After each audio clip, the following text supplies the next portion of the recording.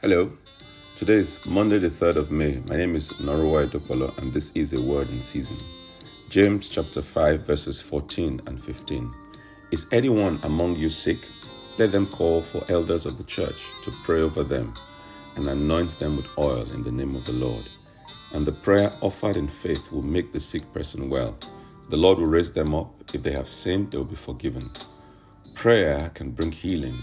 Prayer can bring forgiveness of sins. In the story of the paralytic that was brought to Jesus in Matthew 9, we see both healing and forgiveness of sin ministered by Jesus at the same time. And since we know from Hebrews chapter 13 and verse 8 that Jesus Christ is still the same, it means that you too can receive healing and forgiveness as a combo even right now. Let us pray. If you need healing, ask in faith. If you need forgiveness, ask in faith. If you need both, ask in faith. Father, I pray that you will honor your word in the lives of all those who would ask in faith this day in Jesus' name. Thank you, my Father. In Jesus' mighty name we have prayed. Amen. If you have the time, join me this evening on Instagram at 6:30 p.m. Nigerian time.